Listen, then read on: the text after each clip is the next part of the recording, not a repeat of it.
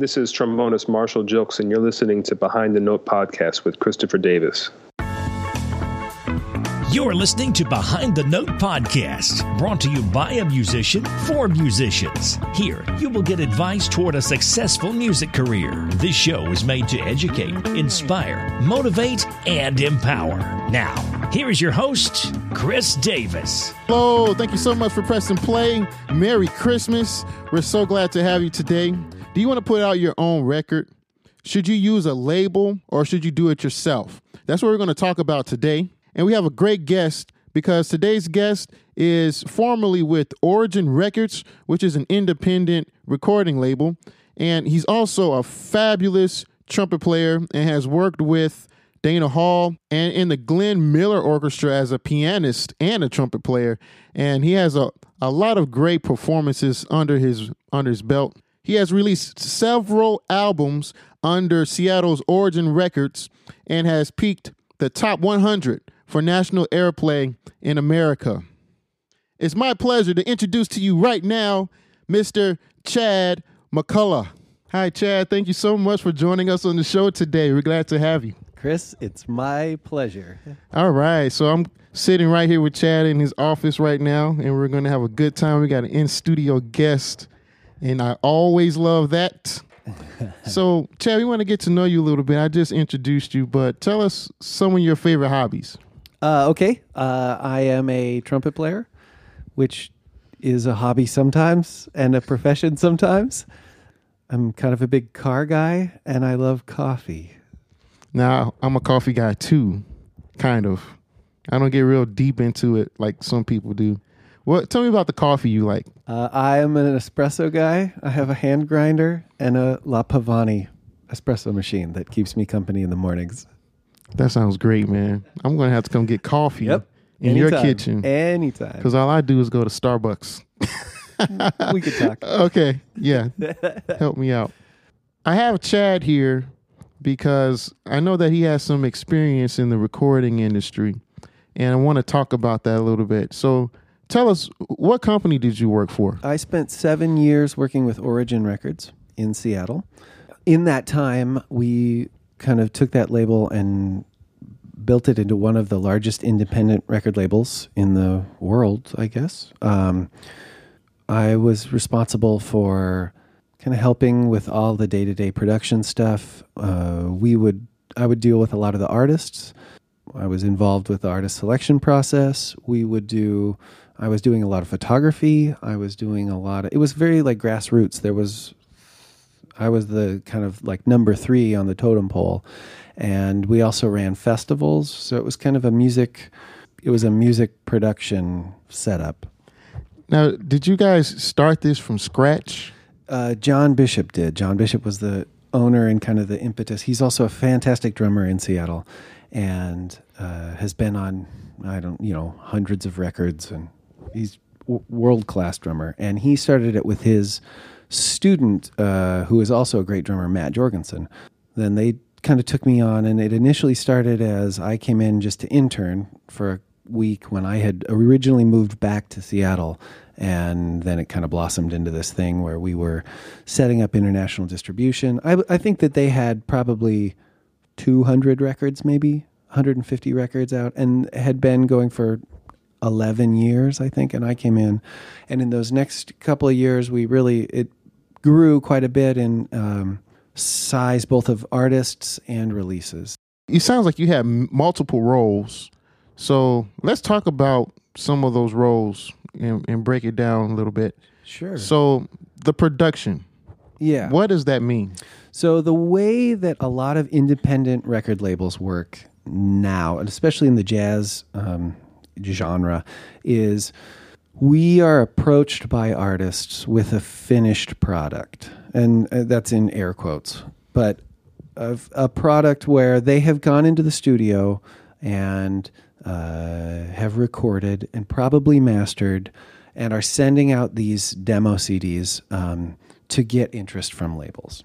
Now, I'm going to interrupt you right here because we had Neerfelder and James Brandon Lewis on the show earlier, episode number 2, was James Brandon Lewis, and I don't remember what episode Near was in. Okay. But I'll link to that. I just want the listener to know that they can go back and hear both of their stories and learn about the process they went to. And now it's great. We're going to hear your perspective. Yeah. So this is really good. Okay. So why would a musician come to you with a finished CD? What's the advantage to them? With the market being the way it is, and with the music industry in general being the way it is, there's a lot of grassroots projects, and there's a lot of projects where people are putting stuff together and they want to own it. They want to get the profit, which is also maybe in air quotes, but to keep ownership of the project, that's where a record label like Origin really benefits, or where the artist benefits from putting a record out with Origin, where because the artist is financing everything, the way it works is that it works to be just about what it would cost for you to self-release an album. Yet instead of that, you're getting the group mentality in a positive way of being associated with a label. And what that means, I think, if we were to kind of break that down, is like you're associated with other artists that are also on that label. You have an identity other than yourself promoting you.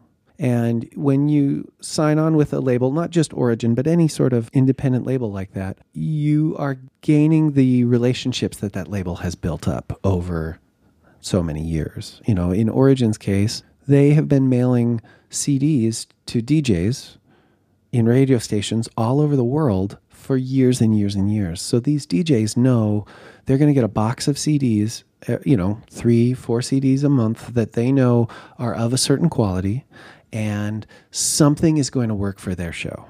And that's a relationship that has cost, a considerable expense in mailing stuff to them over time, cultivating that, talking to these DJs, knowing what they like, what they could review, what they don't like, and, building on that, hopefully to like grow the circle of influence so that when some artist comes and says, this is my new release, the label says, yeah, this is really good. It's in the style of music that we want to be associated with.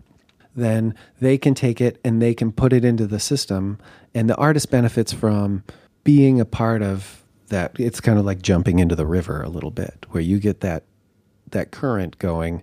And, as a independent artist, or an artist on a limited budget, or an artist with specific promotional musical goals, it works out really well. It's really beneficial for them.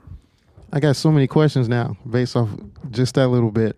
Number one, what do you look for, or I can say, how will a musician be accepted?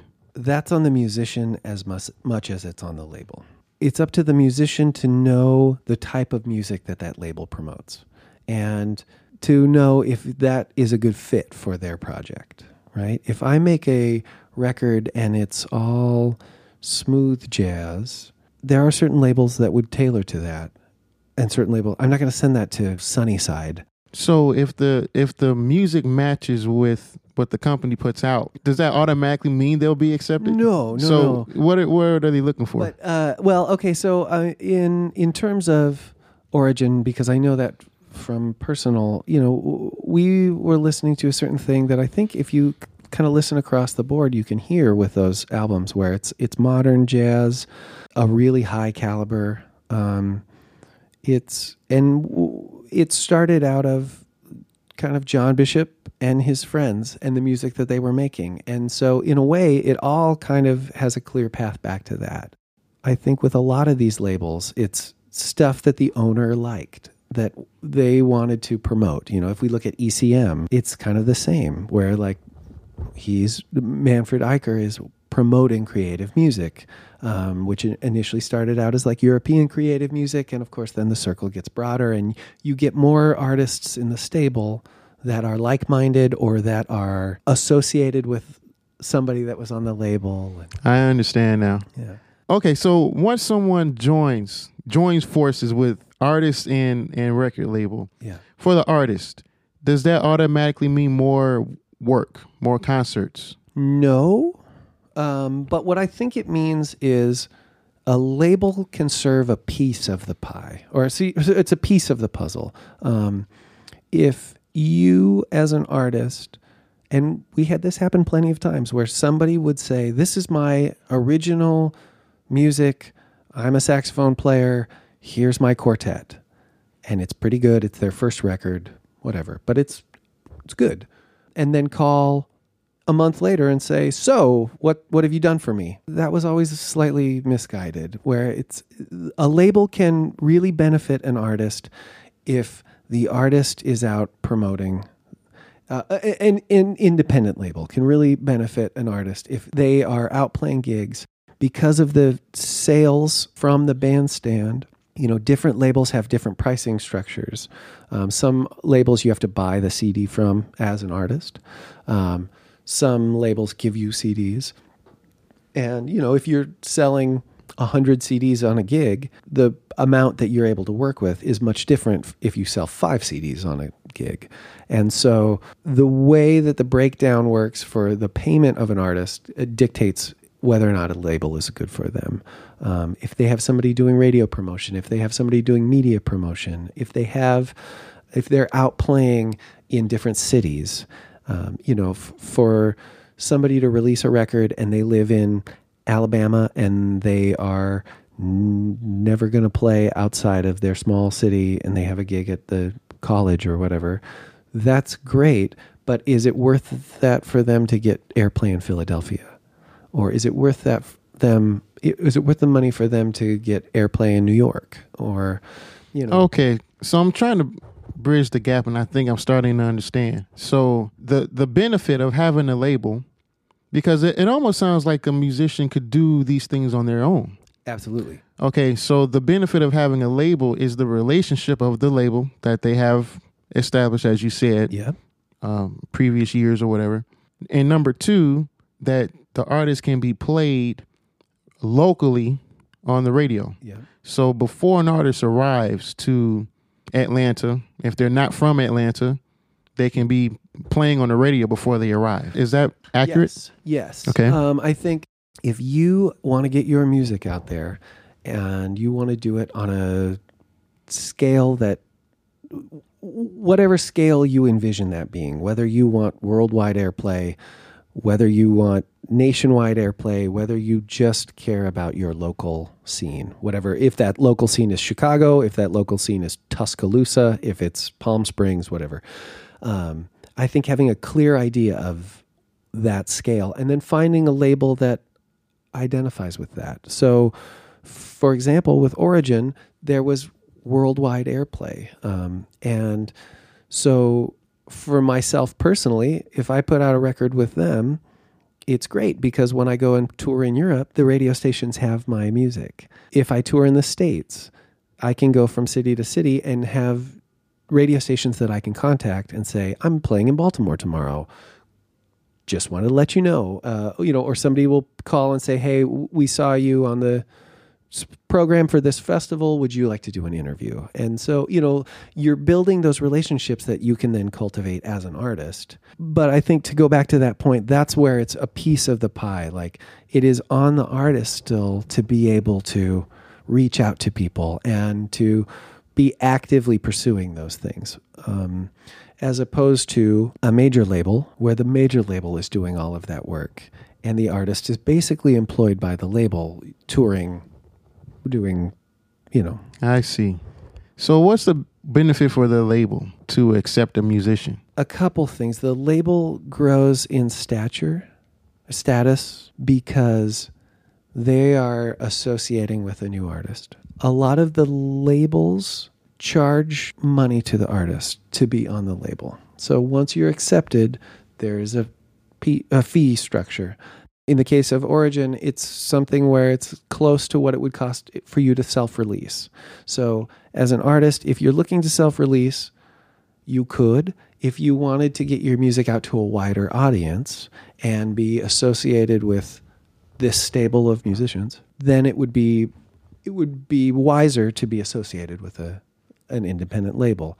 If you are Chris Potter or Avishai Cohen or these, jazz superstars, that's where the major labels are willing to invest, thousands and thousands of dollars into your album because they're going to get their return. A major label is not going to invest $100,000 in my project because nobody knows who I am. So today in 2015, is a musician better off with or without, in your opinion? In your humble opinion? I think it's really different. For every situation is different. I have had many cups of coffee with several different people talking about, do I put a record out on a label? Do I not? And I think that it's some musicians, it's really, really wonderful. Some, it's a waste of money and a waste of time. And that's not a slight at labels and it's not a slight at musicians. It's just knowing your goals and aligning them with something. And if they're misaligned, malaligned, whatever, that's where it breaks down. So give us an example of someone that's a good fit and it would benefit them. Artists that put out records on Origin Records where it was a good fit were artists that had quite a few gigs and used that CD release to generate some excitement with the press, used it to generate some excitement with the radio, were able to sell CDs from the bandstand, were able, as a side note, to generate enough interest that they were getting CD sales from physical CDs in stores, on Amazon, also the digital market. And they were able to build off of all of that excitement and then follow up with another one in a year or two. And as a reviewer, you're working for Downbeat Magazine, you're getting how many hundreds of CDs. You get one and it's the third CD by somebody that you recognize and you go, oh, you know what? I'm actually going to sit and listen to this. I'm actually going to, and so it's the people that are out giving clinics, that are out being active and it's like any other relationship, I think, where it's most beneficial when it's mutually beneficial, right? Makes sense. Yeah, for sure. And what you said about making a CD in a year and then following up with another, I totally understand that concept because, first of all, for myself, I have a CD that's coming out within a matter of weeks. Awesome. So that's really cool. But with the podcast here, the medium we're speaking on right now, I get to see this on a daily basis. So you have, and I'm just saying this for people who don't already know. So, I'll put out one episode and immediately the people who are subscribed download. And then, I don't know, let's say for 6 weeks approximately, those download numbers just continually go up, right? Yep. And then after the 6th week, we're just saying that for argument's sake, it kind of tapers off. Yeah. And eventually nobody's listening to that episode, right? Maybe one or two at a time. However, I'm going to put out a new episode next week. And that happens over and again. Yep. So over the life of not one episode, but the podcast, we're gaining fans. Yep. So with the musician, that sounds like the exact same thing. So you have a CD, which in my scenario right now, we're talking about the podcast, CD, podcast, same thing. Yep, absolutely. So you get all those sales. They're going to taper off, then they're going to stop eventually. Yep. That's why you need to continue. Yep. Well, to make a new product. Different people put out records for different reasons. There is the reason of, I'm really great, check me out. That's funny because it's true. There is the reason of, I'm really smart, check me out. And this is really not specific to, but like I'm speaking from like the jazz point of view, right? People put out a record in order to get gigs, or they put out a record because of a situation where maybe a friend of theirs is in town, or maybe there's a group that's in town that they can record with, or certain circumstances align where it's like, we should make a record. We've been playing together for a long time. So-and-so is here. Great. So circumstances will dictate, are you putting out this record to prove something? Are you putting out this record because this is just music that you enjoy and you want people to hear it also.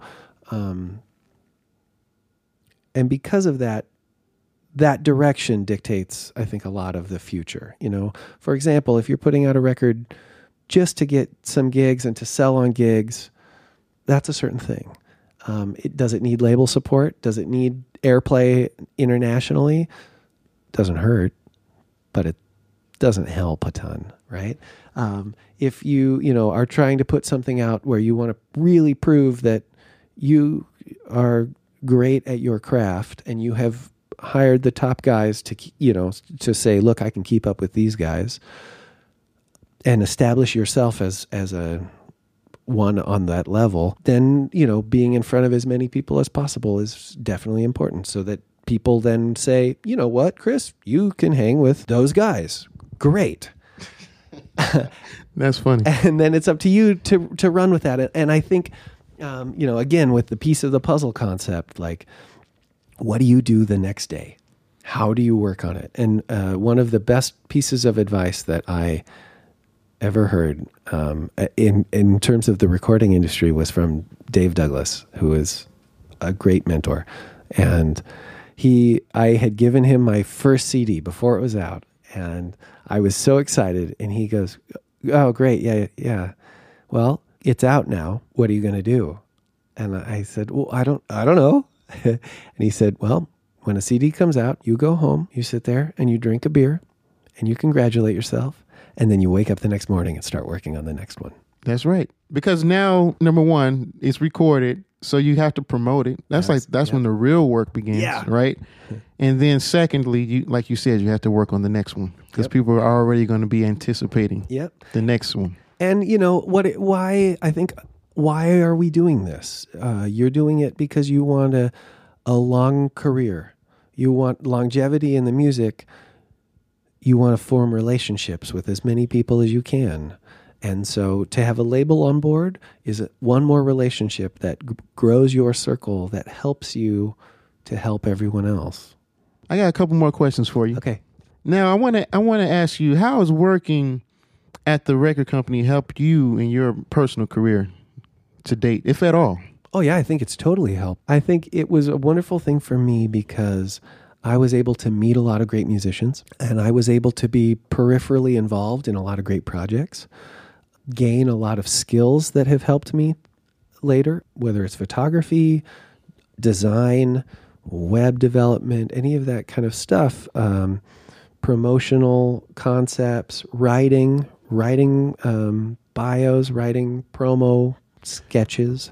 I want to talk about that promotional part. Yeah. Just give us a few quick tips on what the package should look like, what the print should include.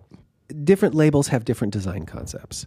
If you are pitching a project to a label, it doesn't need a ton of stuff. Sometimes we would get promotional packs from the artists with 8x10 glossy photos and bags of tea that says, drink this tea while you're listening to my music. That's 1998, man. Yeah, you'd be surprised. And so, that I think is, then we would get the opposite, which was like a burned CD with like scribbled in crayon letter, here's my new album. And, you'd listen to that and go, wow, this is actually awesome. And you'd listen to the ones with the 8x10 glossy photo, and some of those were really good. But I think that kind of like the playing field is so leveled that knowing who you're sending to and promoting to the record label in that way, and like it's casual enough. I mean, you don't want to look like you didn't get dressed in the morning, but at the same time, like it's very easy to overdo it, and that's a turnoff. So I'm going to interpret that as you saying, know who you're trying to work with, know their taste, do your homework, do your research, and make your product look accordingly. Yeah. And absolutely, and the same goes from the record label out concept, where a lot of labels have a certain look. If I say ECM, it instantly conjures up images that are maybe blurry and dark and mysterious, and that influences how you hear the music coming from those records, because you have a visual that you're interpreting, or that you're you're interpreting along with the music. With Origin, all of the stuff, John Bishop does all the design work, and it has a very specific look because of that. And we would get sometimes people that would say, here's the art that I want to use. And John would say, this doesn't really fit our model. And it's that kind of brand integrity that helps to set labels apart from each other and helps to set a visual distinction in a world that's flooded with CDs. And especially now when most people don't even get the actual physical CD, anything you can have that will tie things together as your brand definitely helps. If a musician makes an agreement with the label, all of the music that they created, are they giving that up, or do they maintain ownership of their work? That depends from label to label. With Origin, which I can speak to, the artist retains all the rights of their music. With some labels, oftentimes it's the labels that will initially pay an artist. They are buying that music. They are buying the actual master. They own it. And then the artist has to then pay the label to buy their CD. And they'll, usually it's $5 or something you'd pay to a label that owns your music. With Origin, the artist still retains all ownership. So that's appealing to a lot of people. And, I've released records on labels that have done both business models. And in the end, it basically balances out. Because the artist is paying for the production and the manufacturing of the CDs with a label, it makes sense for them to own the project. If a label is coming to you and saying, we want your music, here's some money to record it, then they want to own the rights of what you've done. I see. So if an artist does give up rights, you're telling me that they haven't necessarily recorded it yet, that the record company is paying for the process of the recording. Some will. Okay. Some will buy the master, I see. You'll get some of them, you get here's whatever, well, let's just say $10,000. So you pay the guys, you pay for the studio, and all of that comes out of that $10,000. You you pay for the CDs, you pay a graphic designer, the label clears it, they put their logo on it. Good. There you go. And then the label owns that stuff. Some labels have graphic designers in-house. They pay after the fact. There's a whole wide spectrum. Some labels make the artist pay for everything. And so finding one that aligns with your business model is the most important. A lot of times people just jump because they have a label that said yes, and here's some money, and you've clearly made it. Go out and buy a new car. And the reality is, in the long term, you want to make sure that the label structure benefits everyone, because you're entering into a relationship with somebody. And business relationships are very bad when they're one-sided. Oh, that's any relationship. Yes, we understand. All right, I have one more question for you. Yeah. What's needed to have a successful CD campaign, in your opinion? One where the word gets out and everybody's excited about the release to come. I think a successful CD campaign is also dependent on your master game plan. Ultimately, social media plays a role. Getting people who are excited about you and about your music involved, or getting the word out to them. The crowdfunding is an option now. I have mixed thoughts on that. Let's talk about crowdfunding for a second. Okay. Let's hear the thoughts, because I talk to a lot of people and they are either totally against it or for it. Which side are you on? I am more against it than for it. Okay, I'm for it. So this is great. And while I'm for it, I totally paid for my project out of pocket, 100%. However, I still support the crowdfunding. So here's where I think crowdfunding is wonderful. Okay. It can serve as a platform to excite people about your project. It can serve as a platform to get some pre-sales. It can serve, I do enjoy, for example, the Kickstarter kind of level where it's like, if you want to take a lesson from me as an artist, you're a fan of my music. For this level, you get the CD. and we're going to have a Skype session for an hour and you can ask me questions. That's that kind of thing of making people aware and giving access to people is wonderful. I think it cheapens the experience really quickly when it becomes, now we're going to sign my pet and send you my dog, and I've got a trumpet that was in the bathroom and this had a plant in it, but now I'm going to send it to you. And that it gets absurd really quickly. And at the end of the day, it seems like, who are we kidding? We're all in this together. We all know the deal. We all know that it's expensive to make records. We all should be helping each other because that's how good music gets made. And if somebody needs help because the music is great and they need some money, and somebody else is out touring with Prince and they're making a pretty little penny, cool, great, wonderful. So what are the cons? Why do you disagree? I think that, well, like I said, like it cheapens it when everybody's trying to wine and dine with, I see. And I think a lot of projects, especially with the Kickstarter thing, I think just the way that it's set up, people don't get close to their goal. You can put in your own money. And technically you could. Yeah, that's true. And then it's like, oh, an anonymous donor just dumped thousands of dollars, and it's like, yeah, we all know what's going on. And it's mom. Yeah. well, that's good. You need your mom to support your project. But your mom's gonna love those Skype lessons. That's funny. But no, you proved some points that I agree with. Mm-hmm. Number one, you're creating a demand. So you have pre-sales. That's a big deal. Yeah, absolutely. Because I know a lot of people who ordered 1,000 CDs from disc makers and it's in their garage. Yeah. Yeah. I ordered 1,000 business cards and it took me a few years just to give them away. Right. So if you're trying to sell 1,000 CDs, it could take a while depending on how much you're working. Yeah, right. Absolutely. But yeah, you have that pre-sale. You're creating buzz, for lack of a better word, but people are getting excited. I like that. Yeah. There are other ways I think you can do it besides asking for money.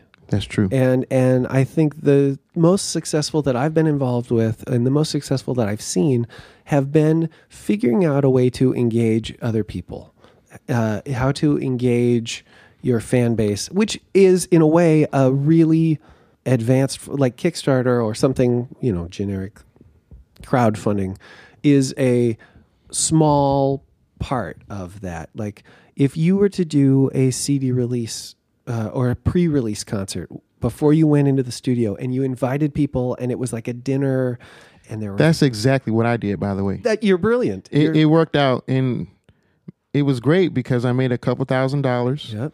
And it was a small but powerful crowd. That's how it is. And I had a price point. Actually, I think I made a podcast about this, and you guys can look it up.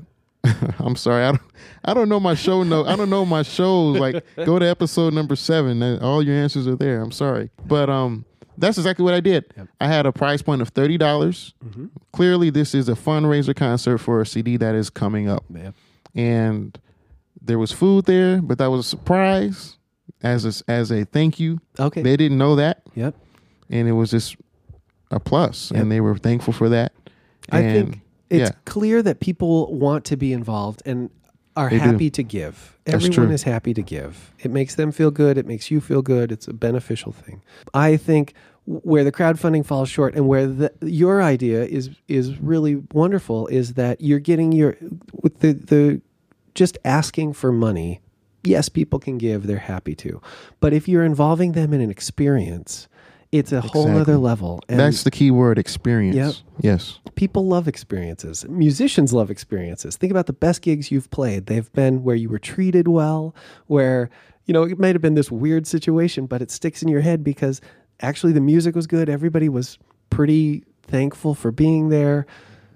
You felt like you got what you deserved, whether it was financially or emotionally or whatever. It was a special moment. And the more you can give those to your audiences, whether it's a small group of people that are donors, whether it's your friends, whether it's the people that follow you on Facebook, that I think more and more those relationships, growing that circle can really help spread the word about your new record, help you financially, and everybody walks away feeling like they got something out of it. They had a private house concert. They drank some wine. They were involved. And that's pretty wonderful. It is wonderful. It's so wonderful. We're going to stop the episode right here. Thank you so much, Chad, for your time. We appreciate you. Thank you. And that's our show for today. Thank you so much for pressing play one more time. And I also want to thank you for subscribing on iTunes and getting the downloads automatically every time the show is posted. Thank you so much. And please go to iTunes or Stitcher, however you're listening to this, SoundCloud, or whatever you're listening through right now, and leave us some feedback. Let us know what you thought of this show and previous shows. Just write something in the comments. That's called rating and reviewing the show. We need that to be visible. And thank you so much again. Merry Christmas, and we'll talk to you in the new year. God bless you.